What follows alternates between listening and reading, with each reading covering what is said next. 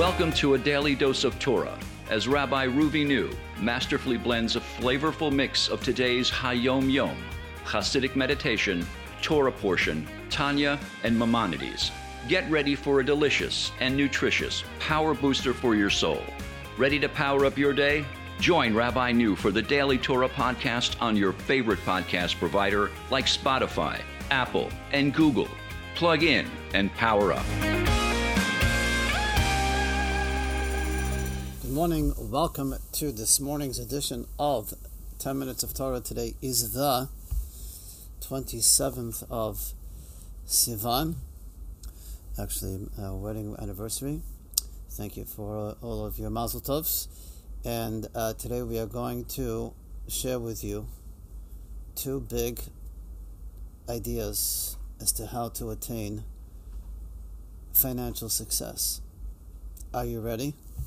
Are you ready for this? Well, here we are.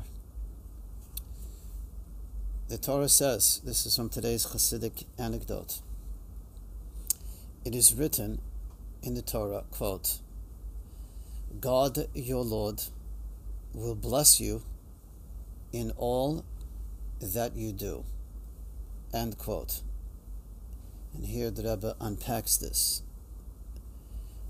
A person only needs to make a vessel, which means a channel, for their livelihood, and should make every effort that it be pure, which means that the way we go about making a living should be pure, without any trace of deception. A person should, in other words, be very upright, forthright, honest, and transparent in their business dealings, so that in every respect it accords with the laws of the Torah.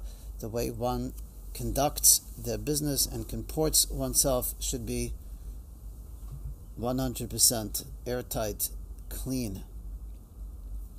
It will then be a fit receptor for sublime blessings in two ways. If a person goes about making a living in a very upright manner with integrity and honesty, this creates the channel for the blessings to come in two ways. Number one, that one's livelihood should be ample. Now, the abundance, that a person should have financial success, number one. And number two, that it will be directed toward the proper place. In other words, that a person not only enjoys a financial success, but that one's expenditures in life are towards positive ends. In other words, God forbid, a person could have abundant financial success, but have to spend money on things that they would rather not, like, God forbid, health-related issues and so on and so forth. So there's a twofold blessing. One is to have resources, financial resources, and the other is to be blessed that all one's financial resources should go towards positive investments and usages in life. We got Maria checking in from Melbourne. G'day, or good evening, down in lockdown Australia. So now I know why you're watching at almost 12 o'clock at night. There's nowhere to go tomorrow. No, just joking. So that's the Hayom Yom, the Hasidic teaching for today. As the Rebbe Maharash once said, why is it that for the first 40 years of the Jewish people as a nation, as we read about in last week's Torah portion, we ended up spending 40 years in the desert, during which time all of our resources, all of our food came in the form of the heavenly manna. It's to tell us that even today, even though we don't literally see manna falling from heaven, but conceptually it's the same thing, which means all material resources come from God, come from heaven. Only that, in order to be deserving of their receiving, we need to create a vehicle. And as we said, the vehicle, good morning from Chandler, Arizona, say hello to my dear friend Rabbi Mendy Deitch in Chandler. I think actually he's making a wedding this week. So that's the way we create a pure, clear vehicle for God's abundant blessing. Speaking of God's abundant blessing, in today's Torah portion, which is the second section of the Torah portion of Korach, the rebellion against the leadership of Moses and Aaron is in full swing, instigated by Korach and two protagonists, Dosan and Aviram, which we're going to talk about in this week's Torah View, which will be launched on Facebook later this week. In the opening verse of today's Torah portion, they contend and to Moshe, you didn't even bring us to the land flowing with milk and honey. Now, it's a very loaded statement, and that actually needs to be contextualized by the report of the spies in last week's Torah portion, who came back and did not deny the fact that Israel is a land flowing with milk and honey, but they actually turned that blessing against Moshe, against God, in so much as we know, they brought back these huge clusters of fruit that were like supersized fruit, and what they were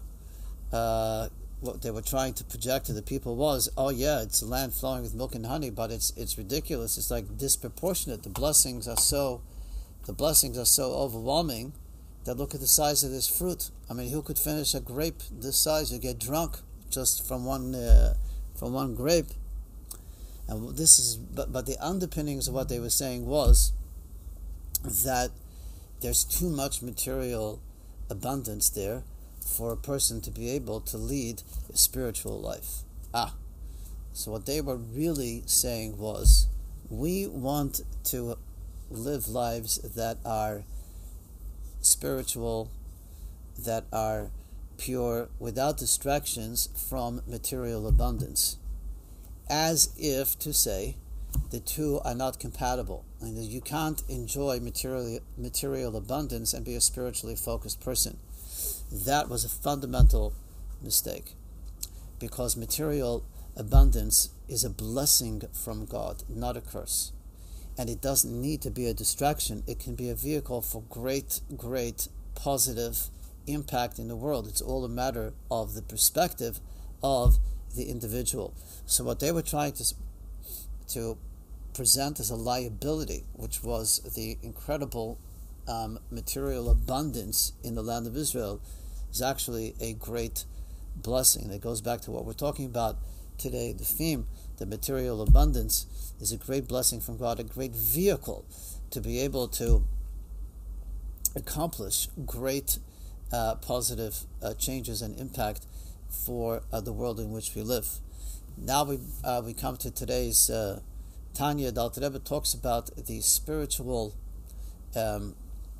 attributes of the soul of man, which start with what's called Chachma. Chachma is where all things originate, all things meaning all human experience, whether it be intellectual, emotional, or active, all are rooted in the attribute of Chachma. Chachma is the foremost state of consciousness, of awareness, and as such, it is both considered to be transcendent and immanent at the same time. And what that means is this: let's say an idea that you initially conceive of in your mind, that foremost state can express itself in multiple different ways. It can express itself in an intellectual process. It could express itself in a form of communication or in a form of action. Meaning to say that the Chachma itself, which is the concept itself, remains in a more transcendent, amorphous state, and then, depending on how we choose to channel it, it can be channeled in various different directions. Now, the reason Alter Rebbe is talking about this is because, as we'll discuss tomorrow, this is also true of the way God operates in terms of the source of the universe and the way energy flows and is distributed. Lastly, we have the mitzvah from the Rambam's book of mitzvahs today, the 613 mitzvahs. This particular mitzvah pertains to a high priest. So we know we have the priesthood, which is a matter of big contention in today's Torah portion. Of course, Korach rebelling against that, the hierarchy of priesthood of Aaron, and Aaron was the high priest. Now, the Rambam's mitzvahs, the laws the Rambam is discussing are the laws of mourning and the laws of burial. And in that regard, Maimonides states today that a high priest is not allowed to be even under the same roof as a dead body, even of a close relative, because he has to maintain the highest level of spiritual purity, because he has access to the most holiest restricted place in the world, which is the Holy of Holies. So he has to maintain a very high level of spiritual purity, which means not only may he not touch a dead body, he may not even be under the same roof, and even a body of a relative, which is a particular restriction for a high priest. Having said that, how much the high priest needs to be cognizant and aware of his state of ritual purity and maintaining it. But on the other hand, Jewish law also maintains that if the high priest, even if he's in the midst of performing the service on Yom Kippur in the Holy of Holies, which is about as holy as it gets, if somehow he becomes aware of a situation in which someone's life is imperiled, and he's in a position to be able to save that life, he has to make a beeline out of the Holy of Holies, out of the temple, and go and try and save a human life. So even though he's restricted in terms of his state of ritual purity, but in an extenuating circumstance, when there is a life at risk, he has to forego his state of ritual purity in order to save a life, because there's nothing more sacred, there's nothing more holy, there's nothing more pure than life itself. Thanks for joining us on 10 Minutes of Torah. Thanks for joining us on today's podcast. Make it a great day. Thank you for tuning in to today's Daily Dose of Torah. For more life-enriching wisdom from Rabbi New, and to sponsor a Daily Dose of Torah, go to bocabeachchabad.com.